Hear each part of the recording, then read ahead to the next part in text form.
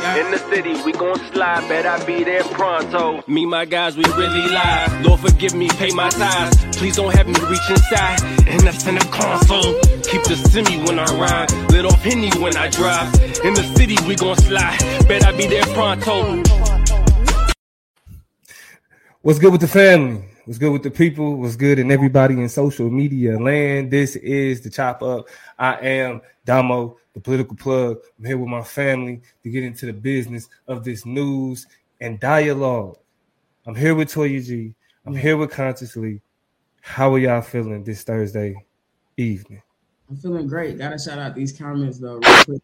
Kano said, just like, you go to the party, you already know before you go in there, I'm going to just run in here real quick and say what's up, show my face and dip. Kano said, I'm just in here for a second. I just want to let y'all know I'm in the building. We appreciate that. Even that slide through is important. Desme, 2 is 1. Fucking Bunny.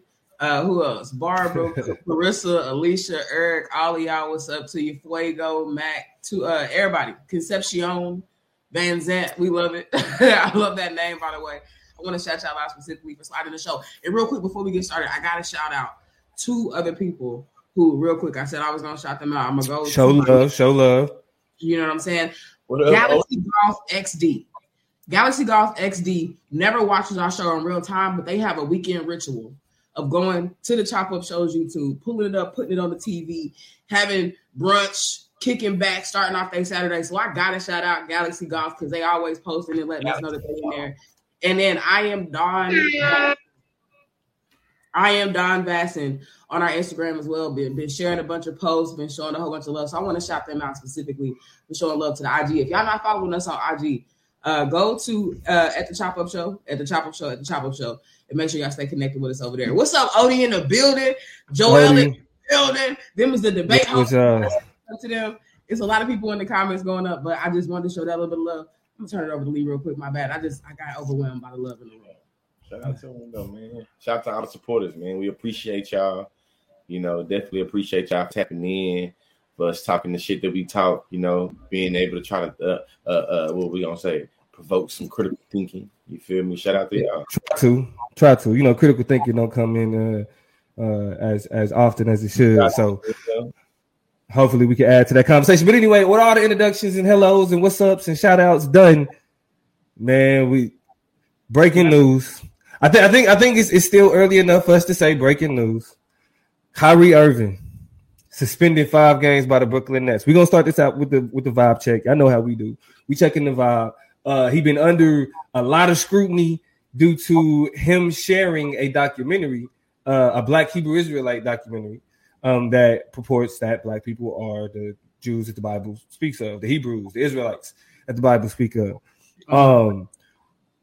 So first, I want to get y'all when the news dropped that Kyrie was suspended. You know what I mean? Initial reaction. What was the vibe? I was shocked. I was shocked. I thought that this was going to be an ongoing kind of disagreement. Last I heard, Adam Silver, who was the NBA commissioner, wanted to sit down and talk to Kyrie. He was upset and disappointed with his lack of an apology. But I thought this was going to maintain itself as an off-the-court kind of battle of perspective and of words and of due diligence. And so I didn't ever think it would become that punitive to the point where it's like not just one game, it's 5 games. Like Kyrie just the other day, $500,000 along with, I think, the Nets organization or something like that, to learning and processing anti-Semitism. So I felt like that was material enough, but here we go with these suspensions. So I was kind of surprised that they swung that hard on it a little bit. I ain't gonna hold you. Swing hard, Lee. Yeah. I was surprised as well. Just given in terms of basketball, like late call, we playing street ball, and it's just like, hey, there's been a lot of plays like you calling in the play, like that's how I kind of seen it as well. And really just made it where just like the leadership, in many different instances of the NBA, Adam Silver and the people that was able, like his board and office that was able to make this call, to me, it just seemed like very sloppy. You know what I'm saying? And like I said, like kind of like not saying there's a time that you can't talk about anti-Semitism or you can't call out things about anti-Semitism, but it's like there should have been a call from the jump. To Lee's point, this whole notion of a late call, I think, a lot of conversation in the backdrop of Kanye and with Kyrie is they just proving this point. Mm-hmm. There they go, proving this point. They proving this point. And Mm-hmm. so I think an interesting component of this in the idea of late call from that perspective is y'all let him play. Y'all let him do interviews. Y'all let him spout more of his insistence. And then all of a sudden it's like y'all have these backroom conversations. Who y'all been talking to? Who y'all been discussing stuff with? And this is not to feed into this whole secret society, secret group of power. But it alludes to the idea that there's something behind you pushing you and provoking you to make certain decisions when it seemed like he was making a decision another way. And so I can understand people's skepticism, like, why now? You know what I'm saying? That makes a lot of sense to me. Yeah, I agree. I definitely think that it was what I got from it. My first response was that, so he wasn't sorry enough for y'all. He was sorry enough to break the bread. He was sorry enough to delete it. He didn't say I'm sorry though. He never said I'm sorry. He refuses to say I'm sorry. That's he stopped shy just of that line. But yeah. And that's gonna be another quick check on that. But to me, it was just like in terms of how he responded, it wasn't enough for what they felt comfortable with. Now, to be honest though, when I first heard that, my real first thought was, if y'all willing to suspend this man over these type of tweets, then every Trump supporter in the NBA should be suspended. Every Trump supporter in the NBA should be suspended. That's a really, it has to be some type of scrutiny over, if we looking at personal politics that heavily and the impact of personal politics to determine whether or not you're gonna continue to play the game. Yeah, that means any far right attachments, far right association deserves to be under that much scrutiny. Go ahead, Toya. Yeah, I think I don't disagree, and I think what's interesting is that how Kyrie has treated it has been, I think, very careful and cautious to defend himself, to defend kind of his right to be on a quest for knowledge and to learn and to seek more about whatever, and to have that be a dynamic process. In one breath, I had somebody kind of coming at his neck because he is like an indigenous Muslim, potentially anti-Semitic, proud black. You said what? Hebrew Israelite. Hebrew Israelite that is an anti-vaxxer. You know what I'm saying? So it's like all of these weird kind of consistent yet inconsistent politics that people are really trying to figure out. But his kind of his kind of the ground he stands on is that he deserves the right to go out and seek knowledge that's denied to him. He even goes as far as to say, one thing I've learned is, you know what I'm saying, I used to always wonder about this quote, the best thing you can do is if you want to hide knowledge from a nigga, put it in a book. Put it in the book. Knowledge from a black person, put it in a book. So now I just think people are upset because I'm finally getting into the books and getting to the knowledge that has been denied to me because of the way this racialized society has existed. And y'all just mad because I know who I am. And so there's a lot to unpack there because you can't be mad at that. And that's factually true. As we have these conversations about critical race theory, feel how you want to feel, but niggas have been lied to. But the other side of that, and I think the danger of it, is when you take the approach, the strategy, and the play-by-play, like bar for bar, wordplay of conservative, problematic-ass white people that you say you learning more about and getting up on, you sound just like them, so it's hard to believe. You know, in this instance, I seen from Twitter people talking about what the actual documentary that Kyrie shared, and it has things about Jewish people being demons and being controlling everything and being the people behind all the success in America. You know what I'm saying? Different things like that. So I feel like it's some. I feel like there's some simple statements to be made. I think that, you know what I'm saying, in terms of like what Jewish people do and what Jewish people don't do. Because it's like, are Jewish people trying to take reproductive rights? No. Jewish people, you know what I'm saying, like trying to push their religion on us? No. Jewish people, but I do a lot of things we can just simple things we can displace, but also going back to the Kyrie thing is like at the beginning. And I know we're not a sports podcast, so I'll be light when I say this. Now we can move on. But it does seem a bit weird recognizing that the NBA is able to catch, find what's his name that played for the Timberwolves? Anthony Edwards. This season for being homophobic and for saying homophobic stuff, like explicitly being homophobic. It was like $50,000 fine, no game suspended. and then seeing, he shared a documentary, and it's like what this documentary is going. So I think that, I feel like when it comes to recognizing, I guess, an inconsistency in being oppressive or using one's platform to send hate, you see there's kind of an inconsistency in how heavy the hand comes down. And what frustrates me about the whole thing is that far right conservatism is just as I ain't even gonna say just as, because how I view, like, when I don't think black people, when they look at what the people in the Bible and interpret scripture, I don't think when they call themselves the people of the Bible, I don't think that's anti-Semitic. Like that, does it push back against a particular narrative? Of course. Like, and is that narrative very prominent and a powerful narrative? It is. But attaching yourself to the scripture and then interpreting the scripture in a way that actually puts the so-called black man or black woman in that position, then like that okay, now we have some conflict in how we interpret the scripture, but whether or not that equates to hate speech and anti-Semitism is completely different. Especially when I'll just say this, especially when far right conservatism is like the basis for a lot of these, for a lot of the anti-Semitic arguments and anti-Semitic positions on who controls what in the world and all of those things. That stems from far right conservatism. Donald Trump has a lot of attachments to people who have that understanding of the world and that understanding of those people. So it's like I think it's unfair that somebody like Kyrie or even like LeBron in past instances was painted with that anti-Semitic light, when the understanding and the disagreement in who's what doesn't stem from the same place that where anti-Semitism stem from. Go ahead, Toya.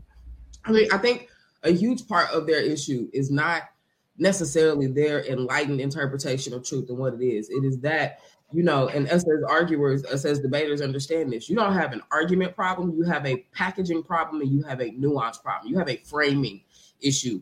And so when you, for example, use your path to enlightenment to then not do research on what you're kind of putting up and propagating, and you getting called out and criticized about it, it's like you found some knowledge, you found something probably reasonable to listen to think about, but you used a tool of anti-Semitism to get there, which undermines your credibility. For example, when you say we were the original Hebrews, that is a different. I think that statement strikes a different chord to people than Black people are Jewish as well, right? We'll get there. We can hash out maybe what the history and the sequencing of, like, but that is a little bit too abrasive and aggressive for some people, because it sounds a whole lot like different schools of thought that undermine the right and the claim to Israeli heritage that a lot of Jews have had the confrontation with, right? So we don't want to do that, but we still want to be able to impart knowledge. And I think it's a fine line you have to walk in order to really be the free thinking, above the board thinking,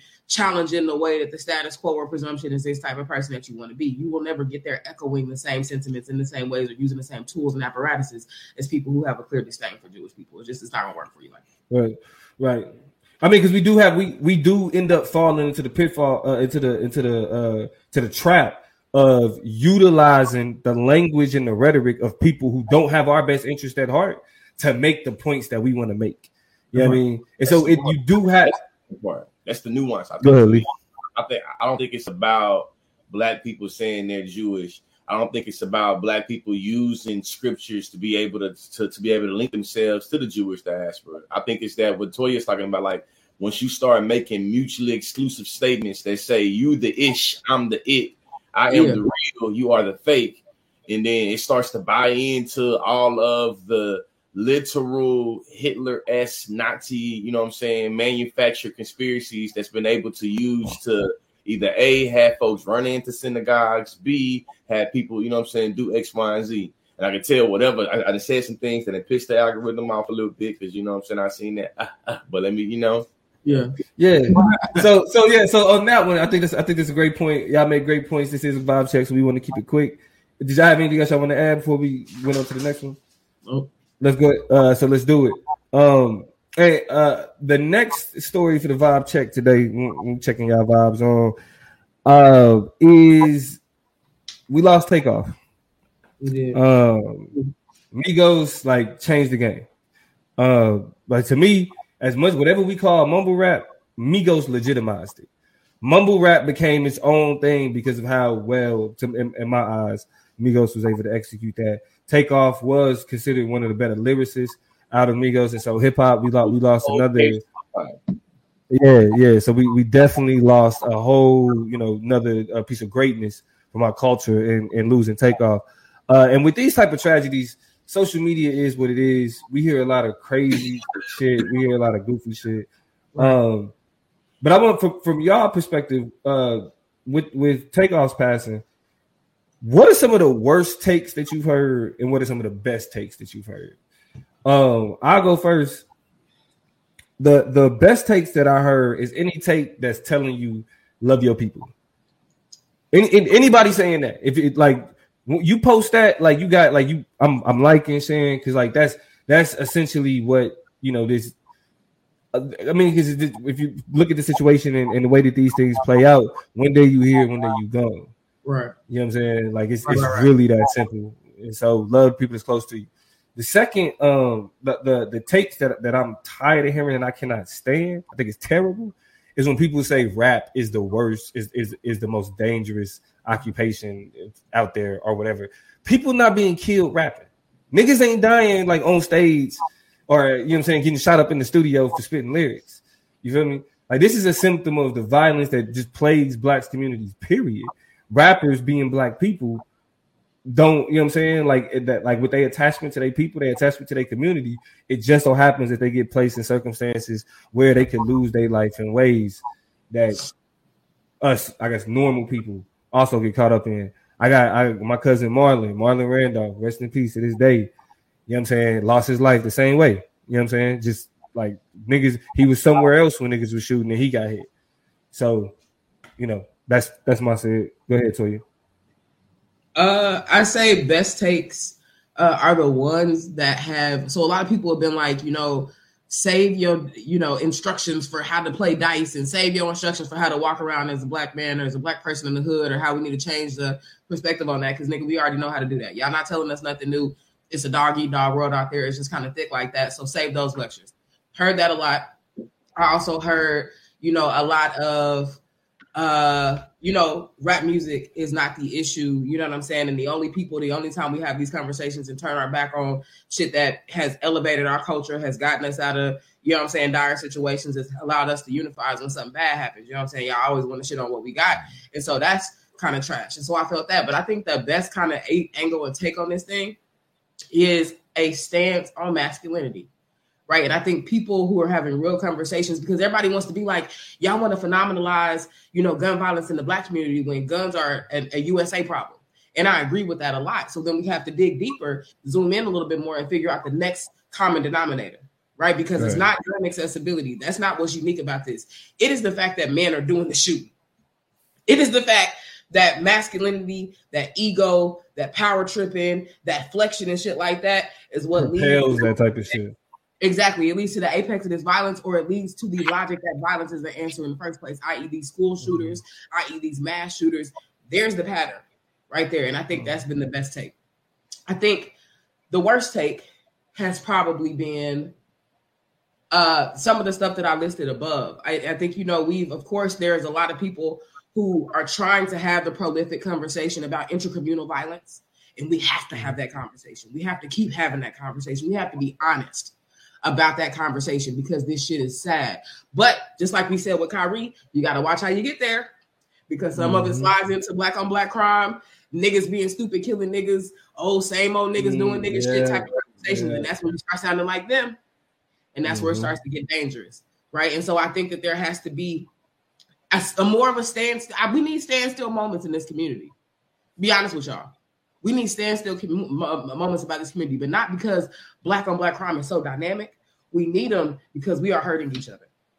We need them because as a unit, as a group, as a population, I hope Latinos, I hope Asian folk, I hope white people are having conversations about how they hurt the people closest to them. Because that shit is some shit that has to find redress regardless of how we want to package it and present it to and betwixt other people. We need to have an inside conversation with ourselves. But that's just my take. Straight up, Lou. Yeah, mine is just from the worst is shit a repackaging of what Toya said, but specifically on the black on black crime. Just to see the way that we can remanufacture, recycle, and re-put out a whole bunch of different sentiments that pathologizes black people as being uniquely violent or just inherently violent and always want to kill each other, and a sequencing question that we can't get mad about, you know what I'm saying, them killing us if we killing us. And you start to see just a whole bunch of reductionist conflict management and really all centered around black on black crime and centered around the notion of black on black this and black on black that doesn't take into account that a lot of the statistics across crime and violence is pretty similar across different racial backgrounds. And even if you want to take into account the slightly higher percentage that black people kill each other amongst white people, I think that you still have to think about like the environment and think about the ways in which scarcity of resources, you know what I'm saying? Think about how like policy and practice plays into it. The best take, you feel me, that I got from Toya that Toya had shared to the group that I feel like, you know, if I was going to give myself credit, I should check out my YouTube video about specifically, you feel me, hip hop culture and black on black crime. So the best take was your take, nigga? Is that what you about to say? The best take is your take? If I'm not going to take my take, of course I'm going to say I got the best take. I feel like I had to. Not about that, you feel me? Shout out to Tyre Y'all at Thesis on Twitter. He says that it's really disturbing to see people ask why Takeoff is shooting dice when the broader issue is easy access to guns, ego, and people who don't respect the weight of what it means to shoot, which is reinforced by our culture because guns equal masculinity. So really thinking about the overall data, you feel me, that most of these shootings are done by individuals between 18 and 30 in the burbs, in the hood, in the reservation, in the trailer park. White people, black people, Mexican people, thinking about like why is something particular about young men doing like being at the end of these guns, you know what I'm saying? And kind of going back to what Toya was talking about, like the mixture of access of guns with the idea that possessions of guns equal manhood, masculinity, equal your ability to be able to exert your dominance on somebody else was ultimately one way or another. May it be instant gratitude or it be long term. You feel me? I got some bodies, so I got some, you know what I'm saying, some chips on my sleeve. I got some, you know what I mean? Like I think it's something there. All right, so great points. Get to the last story in this vibe check, and that is one more time. RIP to Takeoff though. Like, definitely RIP to Takeoff. RIP to Takeoff. And the last thing I would say on it is that it is kind of freaky weird to see some of the clips that he like the recent interviews he just did, like Drake clip, you know, like just seeing. I'm giving you flowers right now. You know what I'm saying?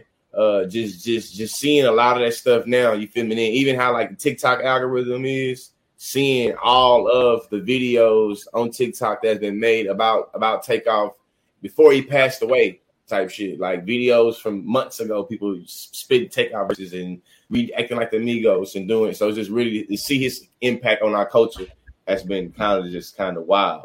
28 years old. Yeah, and I'm about to be 35 in like a week. 28. So that was my birthday twin either. We both clocked in at June 18th. You know what I'm saying? So that also just that's crazy. Yeah. Wow. But even just as an older nigga who, you know, we got different relationships with younger hip hop. Yeah. I felt like, you know what I mean, Migos put me in a position to respect the younger generation. You know what I'm saying? So when you talking about legitimacy of mumble rap, I was like, I can get with these niggas. I think I was in grad school. Yeah. I was at Wake kind of transitioning out of that, about to get my big girl job. And I started feeling like, am I old? Is it because I can't get with some of these other niggas and what they, and then Migos but came these out. Niggas do? Yeah. You still on to something? Hold on. You know what I'm saying? It was wild. Don't know why I can't. They had a whole bunch of, they had a whole bunch of handsome and wealthy. Oh yeah. We may have to do a Migos appreciation show. Who knows? But with that being said, we can transition to the last part of the vibe check, and the last vibe that needs to be checked is this inflation conversation. Because everybody like, man, grocery prices going up, inflation, these politicians, it's some nonsense. But a recent New York Times article pointed out that while inflation and grocery prices are rising, corporations are also seeing record profit, which means that even though grocery prices are rising, it's not just so they could maintain and exist as a business. They're literally rising to the point where they're making more money now, you know what I'm saying, than ever before. Because record profit means we've making the most money that we've made in the past. So we see direct evidence of companies and corporations specifically using inflation as a way to just charge people for more shit. Because they making money. They're not hurting. Just so public service announcement. There is no corporation out there struggling right now. Corporation. I mean, we ain't talking small business. We talking about the big boys. They are straight. With that being said, how does that change how y'all view the inflation conversation in terms of blame, right? In terms of outrage? Where does your mind go with the inflation conversation when we now see that corporations that setting these prices are you know what I'm saying, again, making millions off of it? First, I want to make sure it's clear that we can retweet everything being said about the food industry and the grocery industry and say that about gas, right? Exxon, Conoco, a bunch of other major hitters in the gas industry also reported record-breaking profits over this last year, which has caused Joe Biden to be like, yeah, we finna come tax y'all niggas. We about to start increasing the amount of taxation we have on y'all because y'all are just big kicking it over here. And this is where it becomes it's so violent to the average person. You ask the question, like, where do we look? Who does it shape who we're pointing the blame at and who we're looking at? You know, truth comes out that Joe Biden is really not, fumbling the economy and messing up like a lot of the narration from conservatives and from Republicans will have us to believe. Instead, it is these businesses that are gouging. And because they have necessities, they have things that we have to function with, things like gasoline, things like food, they get to just say, you know what? The cost of production is going up. Everything is going up. Every price point from beginning to end of production, from farm to table or from, oil field to the gas pump is going up. And so we just got to raise our prices. And because they know people need it, they know people are not going to scrutinize that shit. They know that, if gas prices going up for me, it must be costing you more in gas to fill up that big 18-wheeler to get the stuff from Edison. So because they're relying on us not being able to press them, they're being able to go behind the curtain and do all types of weird shit to, justify how we live and what we're paying for. You know what I'm saying? So that's, I think, the shadiest part is the fingers don't go to the president. I think all of the fingers go back to the businesses and corporations because greed is MF. You know what I'm saying? Yeah. Right. Lee? I want this. Can I see the video? This video? Put it up. Yeah, I'm going to share it. Yeah, share my video. Share this video. That's my girl, Katie Porter. I don't even ride for politicians, but she be on to something. When she pull out thank you. She be on to some shit. Can you see Katie Porter is I gotta put it. I'm gonna put it on the big screen, but first I'm gonna say this. Katie Porter is the only politician that I follow on TikTok. Yeah. She be on it. Hey, let me tell you something. Y'all finna see a beat down. According to this chart, what is the biggest driver of inflation during the pandemic? The dark blue is the recent period. It would be corporate profits. And what is that percentage? It is 54%, and that number does stay that level of high if you update that number to more recent numbers as well. So over half of the increased prices people are paying are coming from increases in corporate profits. Yes, the unit price index is reflected in corporate profits as opposed to other costs. And how does that compare to historically, to other periods of inflation or over other periods of economic time? As reflected there and in other analysis, it is significantly higher in this recovery, 11.5%. And what is it today? 53%. So I want to make sure everyone in America understands this chart. What is a unit labor cost? The cost, wages and associated worker costs. So we could just wages. What is a non-labor input cost? A variety of things, including maintenance and investments. Okay, so I have to buy the stuff to make the widget. I have to have a factory. I have to keep the lights on. I have to hire someone to make the widget. That's this stuff. And this is what I add on top. Yeah, extravagant costs. I think that when you ask me kind of what's going on here, stating it simply, we see that record profits is wage theft, and a lot of the frontline workers, a lot of the essential workers that was putting their lives on the line, bringing COVID back to their family members and their loved ones to make sure that everybody got bread and got milk and got water. We recognize those people was being screwed over. You feel me? Right. So a lot of times when we think about the way that we use propaganda of labor and classic propaganda to be like unskilled work, unskilled work, unskilled work, a lot of the unskilled work has driven these record high profits. And I think that the video I just showed was giving you experts, I feel like, showing the exact breakdowns of what you was getting at, Toya. So they justified as being like, well, oil was going up. So if oil was going up, that means that everybody has to pay a little bit more. Well, we see from that chart that is the propaganda that is used to be able to drive up the light blue to make it where it is to run up the numbers, when in actuality a lot of the production cost hasn't gone up 500% or hasn't gone up this much percent. And just like it's crazy. So I know that the last thing is what groceries. I got some numbers right here. Flour has went up 45% in the past year. Chicken breast has went up 34% in the last year. Eggs have gone up 58% in the last year. Coffee has went up 30% in the last year. You know what I'm saying? This comes from the BLS source. You feel me? And then I seen today too that chicken, the price of turkeys for this Thanksgiving is up over 70% since last year. Yo, and so this is the thing. What's frustrating about this is that, to be clear, the record profit aspect and like being in inflation being driven by profit aspect, it should be understood as simple as this. If companies were only raising prices to match inflation, profit would plateau. Because they're raising prices to be able to say, okay, this is covering inflation, and then this is so we could break even. Whatever that is. Right. What's happening is the fact that it's record profit is that they're increasing it to a point where they're making more money now than they've ever made before. Meaning that they're going beyond what's necessary for them to operate as a corporation. Beyond what's necessary just to meet profit margins, right? Beyond what's necessary to break even. Beyond what's necessary even just to like say, hey, we on the plus side, right?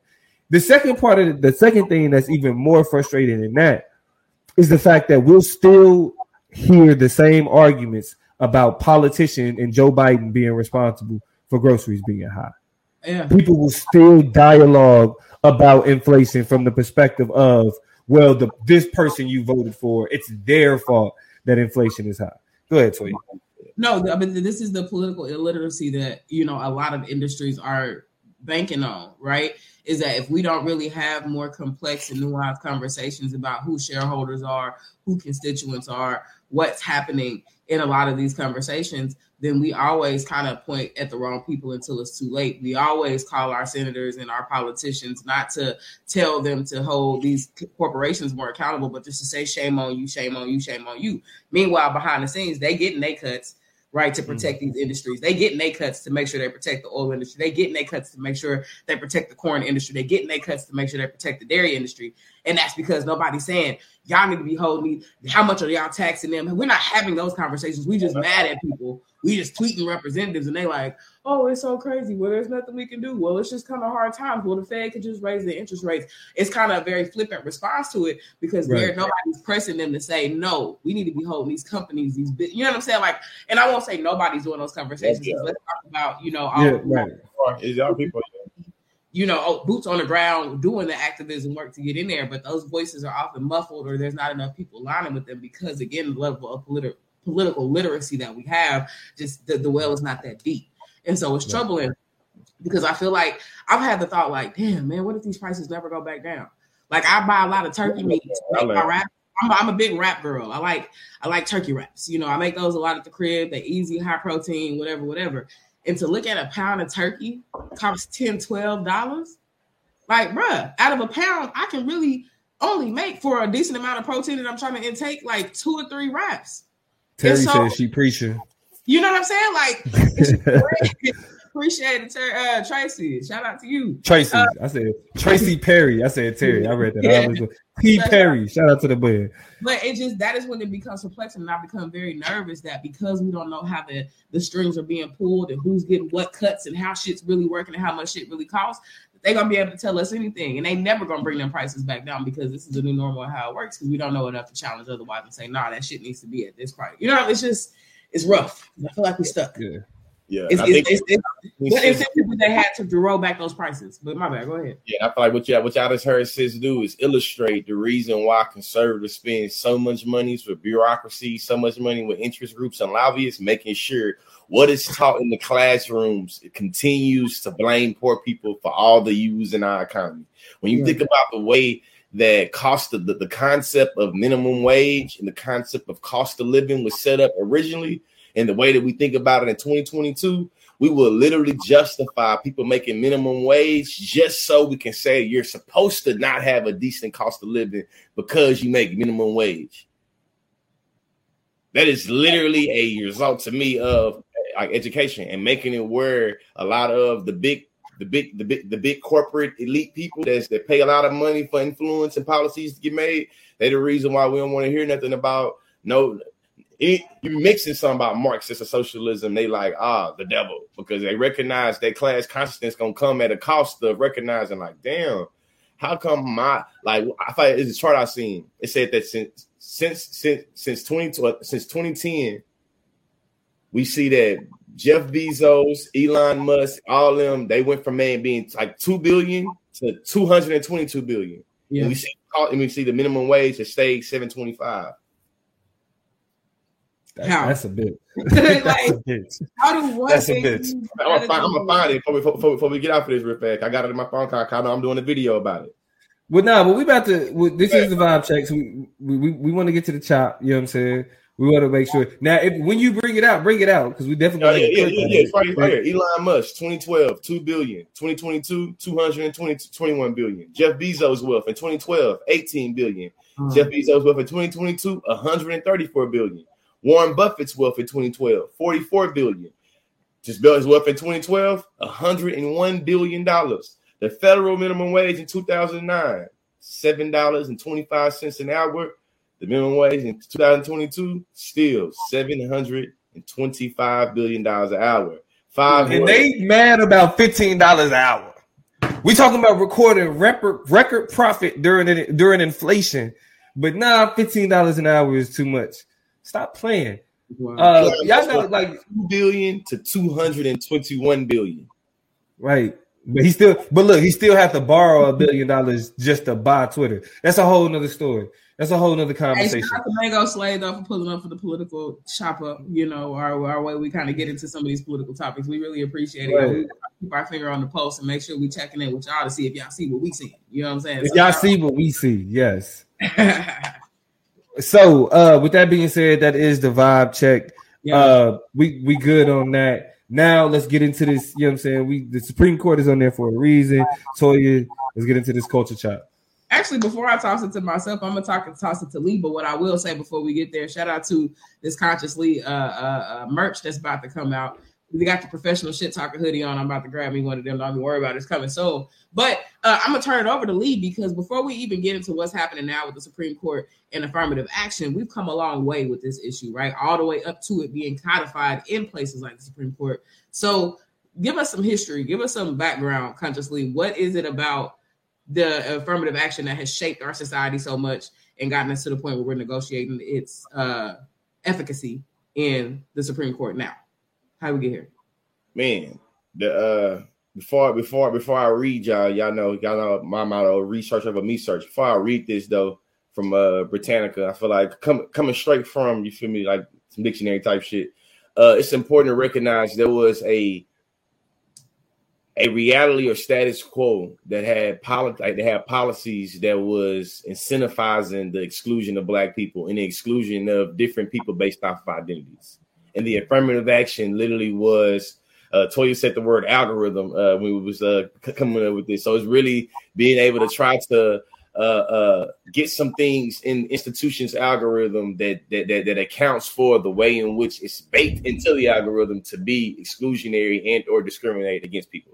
But affirmative action in the United States is an active effort to improve employment and educational opportunities for members of minority groups and for women. Affirmative action began as a governing remedy to affect the long-standing discrimination against such groups as consisted of policies, programs, and procedures that give limited preferences to minorities, women, and job hiring admissions, institutions of higher education, the award-winning government contracts, and other social benefits. What we recognize is that the typical criteria of affirmative action are race, disability, gender, ethnic origin, and age. Before I go on and read, this recognizes and acknowledges that a lot of institutions in our country practice exclusion on the identities of disability, race, gender, ethnic origin, and age. So when you start talking shit about identity politics uniquely, it is important to acknowledge that identity politics has always already been a tool used in America that has been able to dictate who gets what, when, where, and how. I'll keep on reading this a little bit more just to give like the context of some more history and then, you know what I'm saying, pass it over to you. But affirmative action was initiated by the administration of President Lyndon B. Johnson in 1963. He was president from 1963 to 1969 in order to improve the opportunities of African Americans while civil rights legislation was dismantling the legal basis of discrimination. The last sentence I'll read is that the federal government began to institute affirmative action policies under the landmark Civil Rights Act of 1964 and an executive order of 1965. Before I pass it over to you, sis, what I know as a diversity and inclusion facilitator, what I know as a researcher of diversity and inclusion and as a debater, when we talk about all efforts of DEI, is acknowledging the failures of integration and the failures of a lot of these civil rights policies. So when we pass it over to Toya and we think about the ways in which affirmative action potentially can be overturned, it's important to also acknowledge everything that is implicated. Absolutely. We've gotten some background, we've gotten some context, we've gotten some important things to kind of keep in mind as we shape and kind of fill out this conversation. But what we know about affirmative action as it's materialized itself, right, even as an offshoot of things like the civil rights movement, is that it very uniquely has helped and assisted. It was created in response to Black issues, but it very muchly has assisted and allowed for Asian Americans and white women in particular to gain access to institutions, institutional powers, privileges, resources that they wouldn't have otherwise as well. So it very much was an investment in the betterment for everybody, despite the perception that it is not. Now, I want to kind of get into some of the major kind of talking points, perspectives, ideals, and we're going to get the chop back on here in a minute to just kind of tease about and see if we agree or disagree, because these are things that I've actually heard from people on both sides of the issue, right? That I was surprised to hear from both Black people, but also white folks and Asians as well, and a lot of conservatives.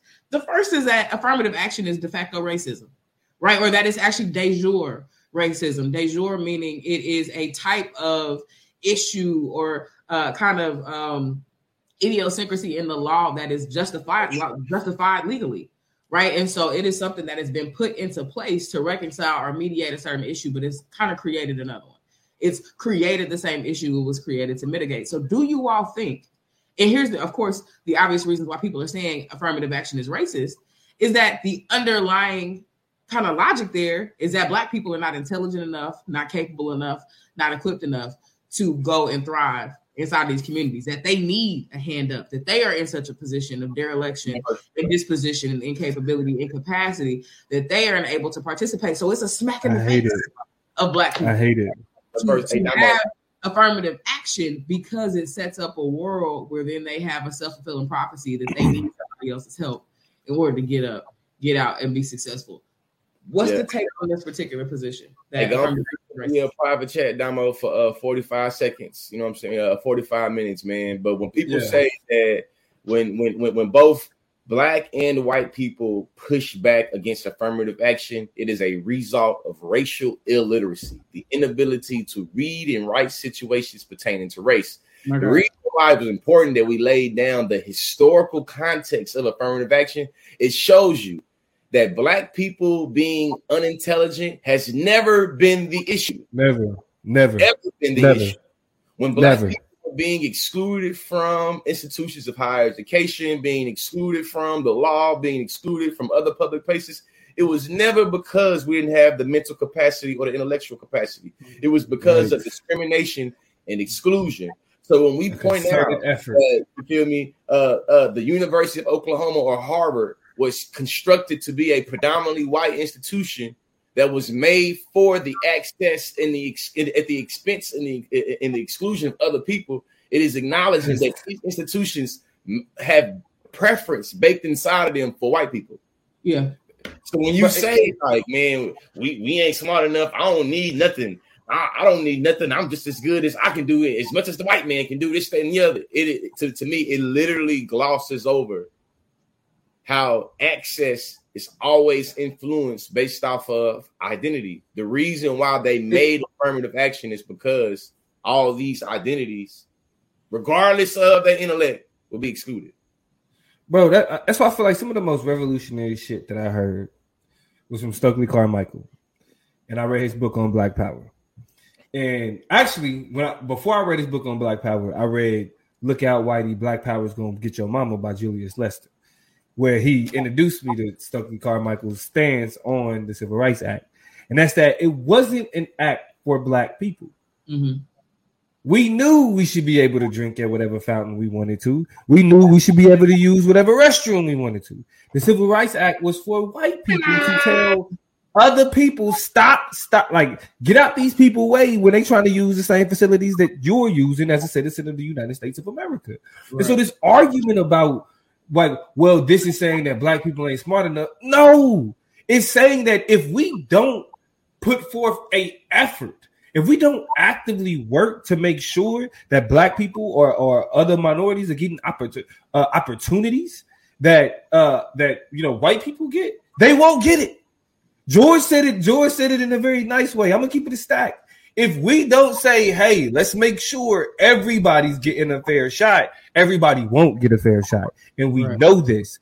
You know what I mean? Even with affirmative action, there's such disparities in like those extremely high paying jobs, disparities in education, is disparity across the board. The disparities still exist even with affirmative action. So the idea, but and that's why. So it's like the idea that affirmative action exists to pander to people who think like black people, for example, aren't smart. No, it's to push back against the hiring managers that assume that mindset does exist, but the people you attributed it to, you got it completely wrong. It is the people who tell you that we don't need affirmative action who believe that black people ain't smart enough.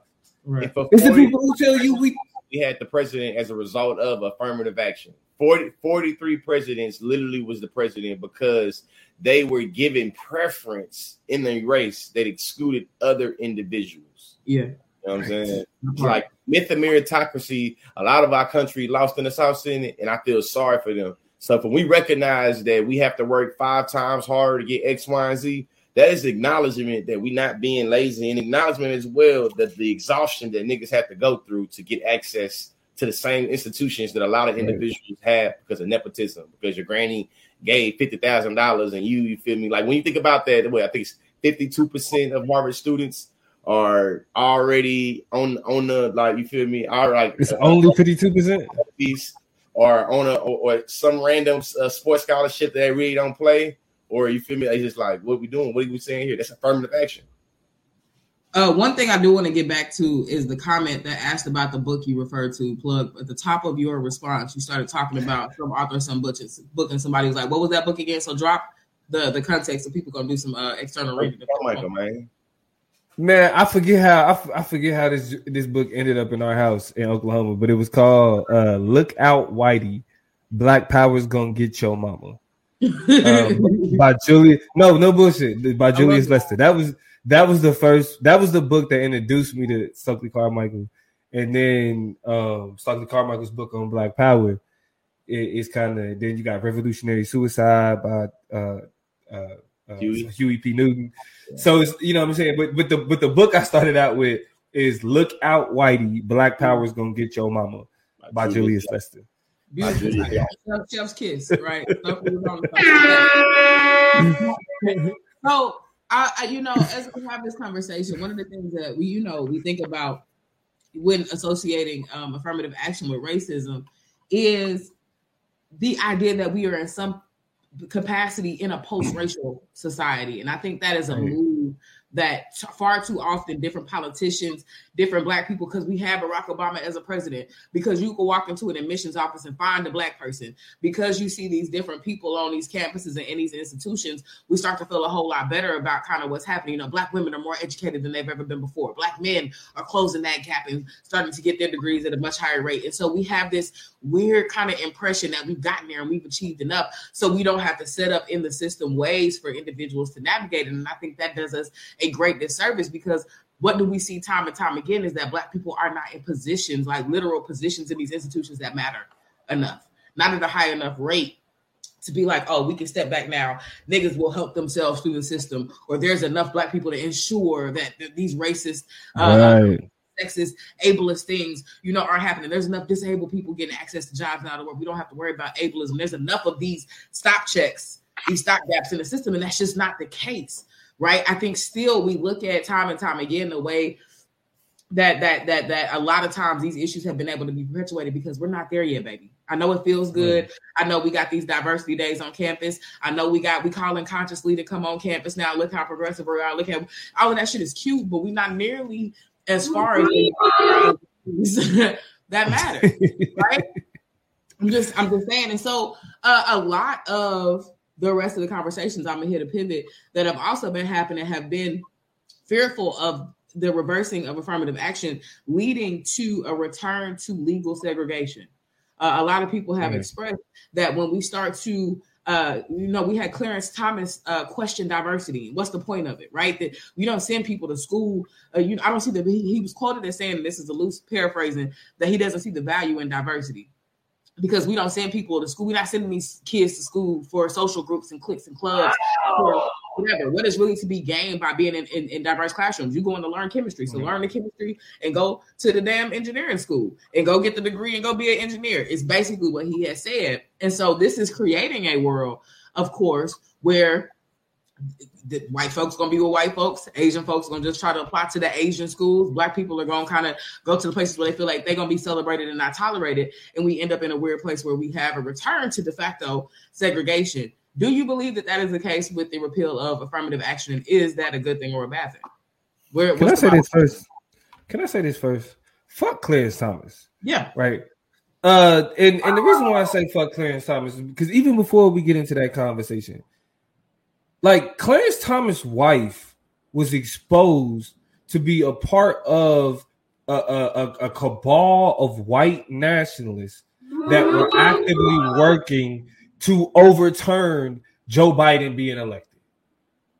Like, and nobody, and I mean, I ain't gonna say nobody, but the fact that this man is still like able to flex this type of influence and make these type of arguments on the Supreme Court when his wife is known to actively work with Trumpites.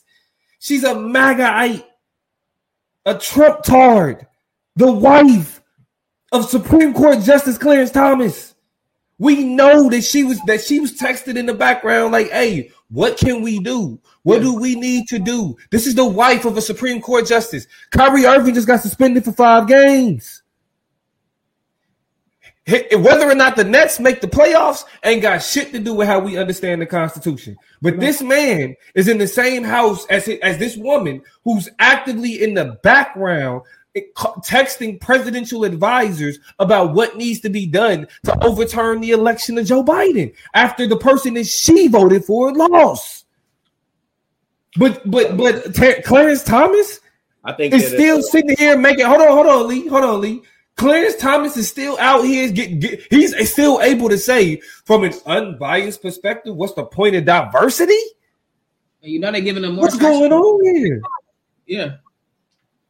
I just know that when I learned about what happened between Clarence Thomas and Anita Hill, and when I learned how Clarence Thomas sensationalized race, sensationalized him being a black man to get himself out of those allegations. Mm-hmm. And then when I was able to go back and see the footage about how the Bush administration in many different instances pushed him through as a notion of diversity. It's kind of funny that he's now trivializing diversity after he's benefited from it. That's it. He's been able to legitimize his perspective on a lot of controversial issues as the black man in the room, right? He's been the canary in the coal mine for a whole bunch of bullshit because he's been able to be that diverse voice. If the Negro, we have a black, we can't be racist. We can't be problematic. The Supreme Court can't be because we have the perspective of a black conservative. So those are the nuances we need to balance out a lot of those perspectives. And what we found 9 times out of 10, what do we know? Everybody say it with me slowly. Skin folk. Not your kin folk. Not always. When it comes to clearance. I mean, and I want to be clear about this. Mercy Hope says, how close are we to sliding back to neo-1960s? The Supreme, literally, the Supreme Court holds more power. And just a little bit of context. Right now, there's a Supreme Court case that's discussing whether or not race can be used as a deciding factor for admissions into college. Right. The reason why this... I got so much content too. From reading, I stopped reading it. By the late 1970s, the use of racial quotas in minority set society led to court challenges of affirmative action as a form of reverse discrimination. Does that sound familiar?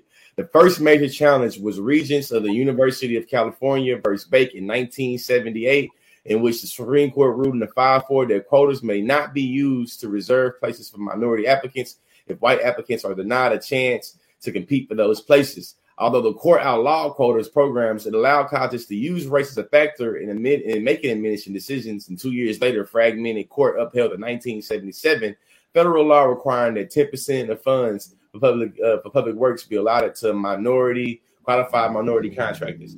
The last thing I'll say is we see how anti-blackness and how what Dr. Derek Bell talked about the interest convergence theory. And that a lot of shit don't really mean nothing to white folks, or don't mean nothing to white folks that it means to niggas until it impacts white people. What we recognize in terms of this is that when we talk about the quota system or talk about anything about affirmative action in like the higher education, it's funny that it'll be like there was 20% of the admissions that was black, or 10% of the admissions that was black. And you had, what's that white girl, Fisher? No, Abigail Fisher in Texas? Yeah, absolutely. I don't care that only 20% of the admissions was black. God damn it. One of those spots should have been mine. And I know I was more worthy to get in that spot than one of them niggas. I know that one of them damn niggers. It's just like, man, that's funny. Like, that's because they care about reverse racism more than they care about real racism. But here's the gotcha. And there's a series of tweets that I'm going to read real quick. Lil Nick 8 said, white women are very much unaware that they are the main beneficiaries of affirmative action. I also find it extremely curious that Asians think affirmative action doesn't apply to them, because a lot of this outcry has been from the Asian community who feels like they have been excluded from access to higher education because the Negroes are taking all their spots. It might not at Harvard where they make up 28%, but it does everywhere else. Somebody else responds to them named Antimatter Data and says, when the California UC system ended affirmative action, so this has been tried, right? There have been attempts to pull back affirmative action in independent institutions to see what the end results will be.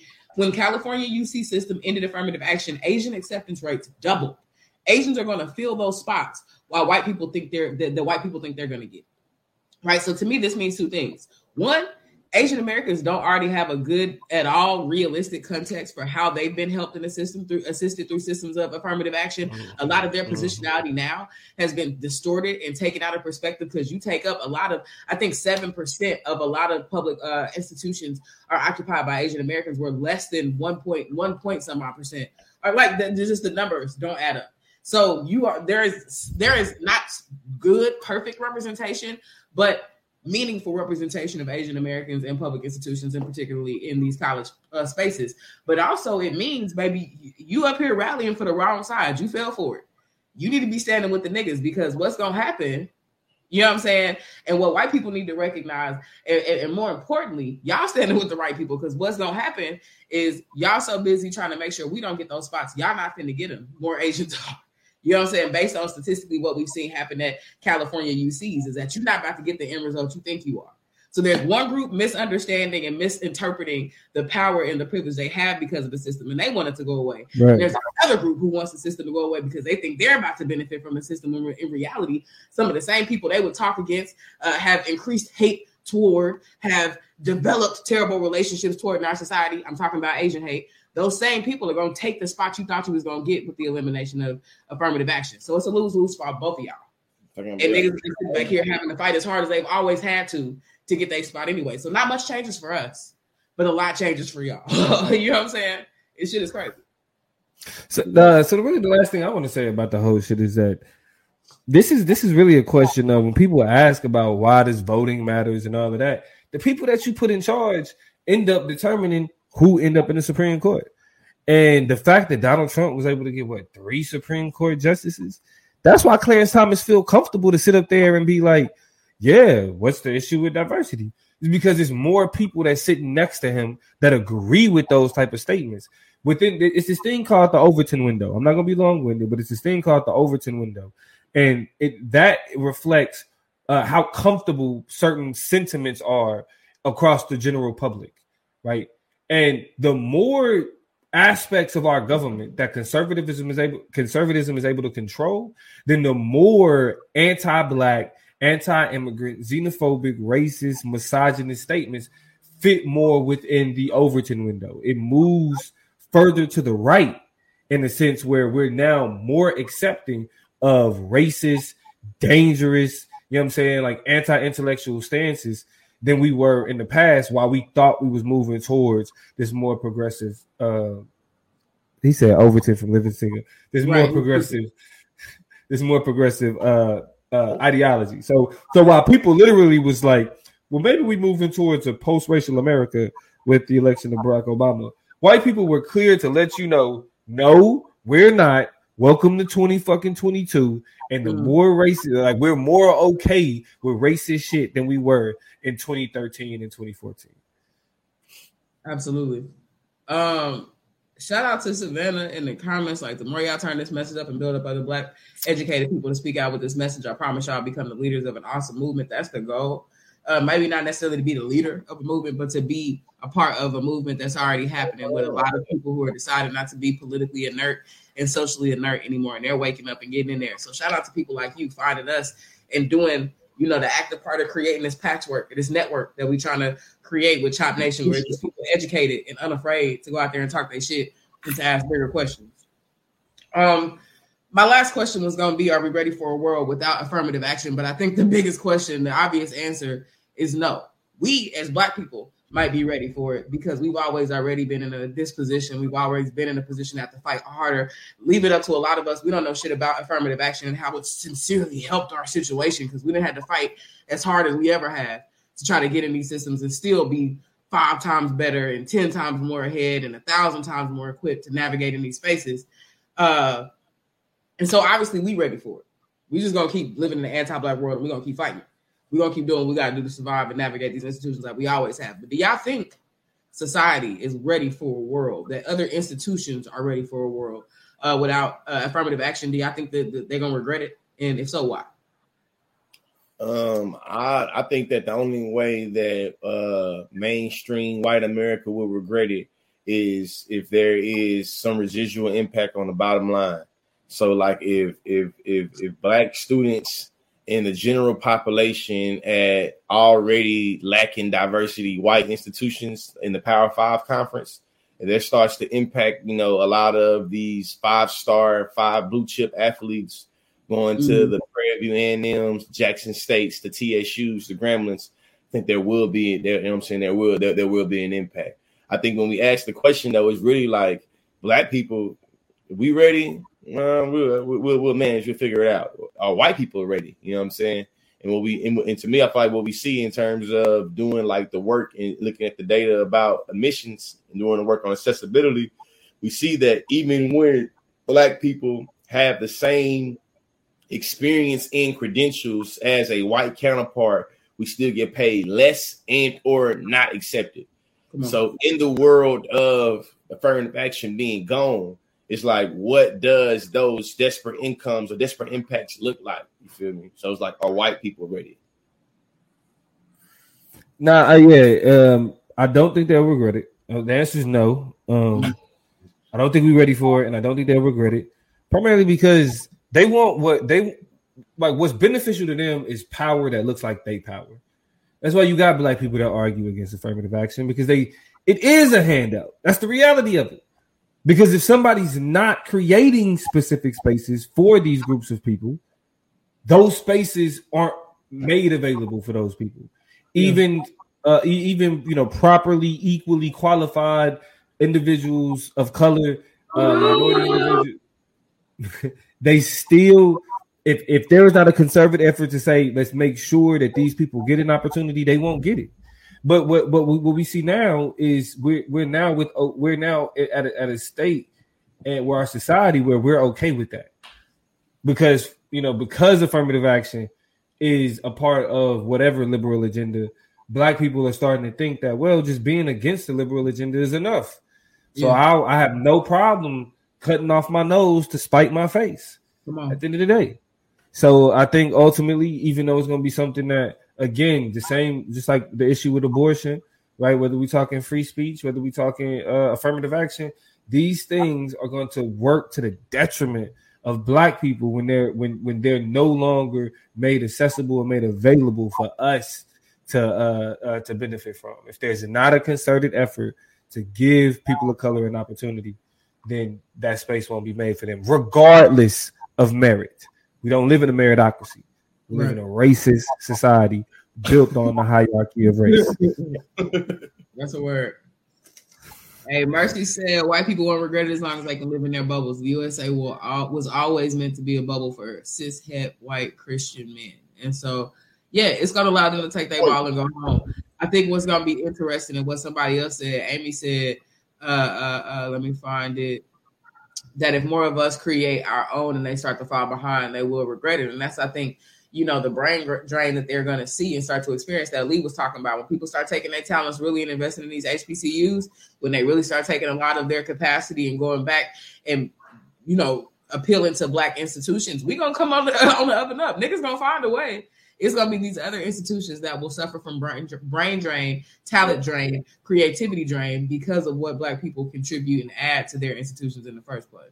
And now my mind, I want to say, it's not ironic that the more black people got degrees, the less valuable they became. It's also not ironic that in a lot of different states there used to be a diploma merit process for a lot of people to be lawyers.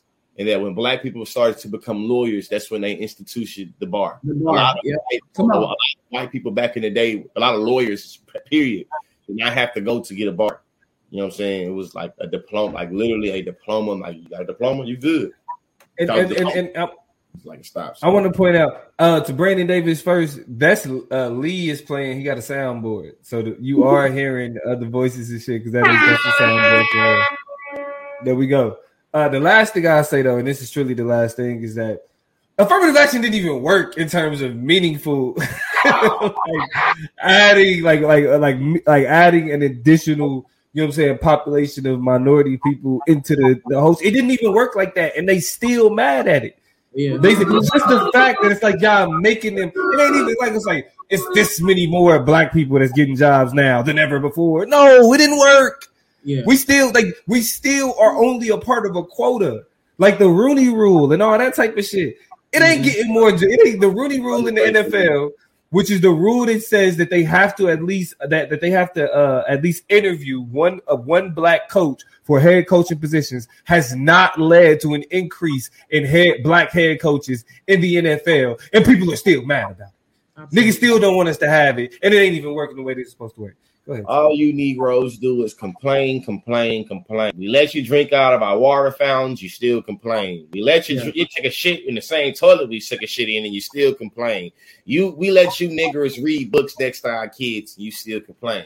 You do that too well. You do that too well. Niggers, we can't do nothing. All you're gonna do is whine and cry. So we might as well repeal every damn thing we tried to do for you niggas ever, and just let your asses cry and whine because you're gonna be some ungrateful niggers anyway. You do that too well. We went to a place. I think we can just end it right there because that was haunting. That was. Oh, see, that's what. See. When I start talking that free thinking shit, that's when niggas want to cut me off. That's when niggas want to cut me out. And look, with that being said, hey, if you was watching on the Consciously Chop Up, make sure you subscribe. Or I said the Consciously Chop Up, the Consciously Facebook. Make sure you subscribe to the Chop Up Show on YouTube. If you're watching on the Chop Up Show YouTube, make sure you're on Facebook. If you're on Facebook, subscribe to the Consciously. All of that. I am very much triggered by how comfortable he is with this language. That's that Brian Texas coming out in him. But we love y'all. Thank y'all for joining the part of the conversation. Y'all stay tuned. Stop calling each other the N-word, and maybe these white folks will treat us better. Until then, you niggas don't know how to act. So if they want to take a nigga to jail, then shit, that niggas go to jail. Like Charles, nigga. Wake up in the morning looking forward for a nigga to go to jail because niggas got to be locked up, you know. And if you ain't locking up, this voice he doing is wild, largely because my brain slipped to Charleston White just that fast. Like you start sounding like Charleston a little bit, so that's when it got complicated. No. Kanye said, "What's the YouTube again?" Just look up the Chop Up Show. If you're coming from the Chop Up Show on the YouTube, look up the Chop Up Show. If you're coming from the Chop Up Show, just look up the Conscious Sleep. But make sure you follow everything so you don't miss a beat. Sometimes we go live and we only go live on our stuff. We ain't really fooling with these YouTube. Sometimes we go live. He go live every other day having different conversations, posting new content on YouTube. Y'all need to catch that and then catch us on the backside. So just make sure you all the way plugged in. And on the way out, if you haven't hit a like, hit a love, hit a bell, fix it. You know, let's get on the same page with this thing. Do that. With that being said, we gonna see y'all, man. This is the Chop Up. We out this way. In the city, we gon' slide. Bet I be there pronto. Me, my guys, we really live. Lord, forgive me, pay my tithes. Please don't have me reach inside.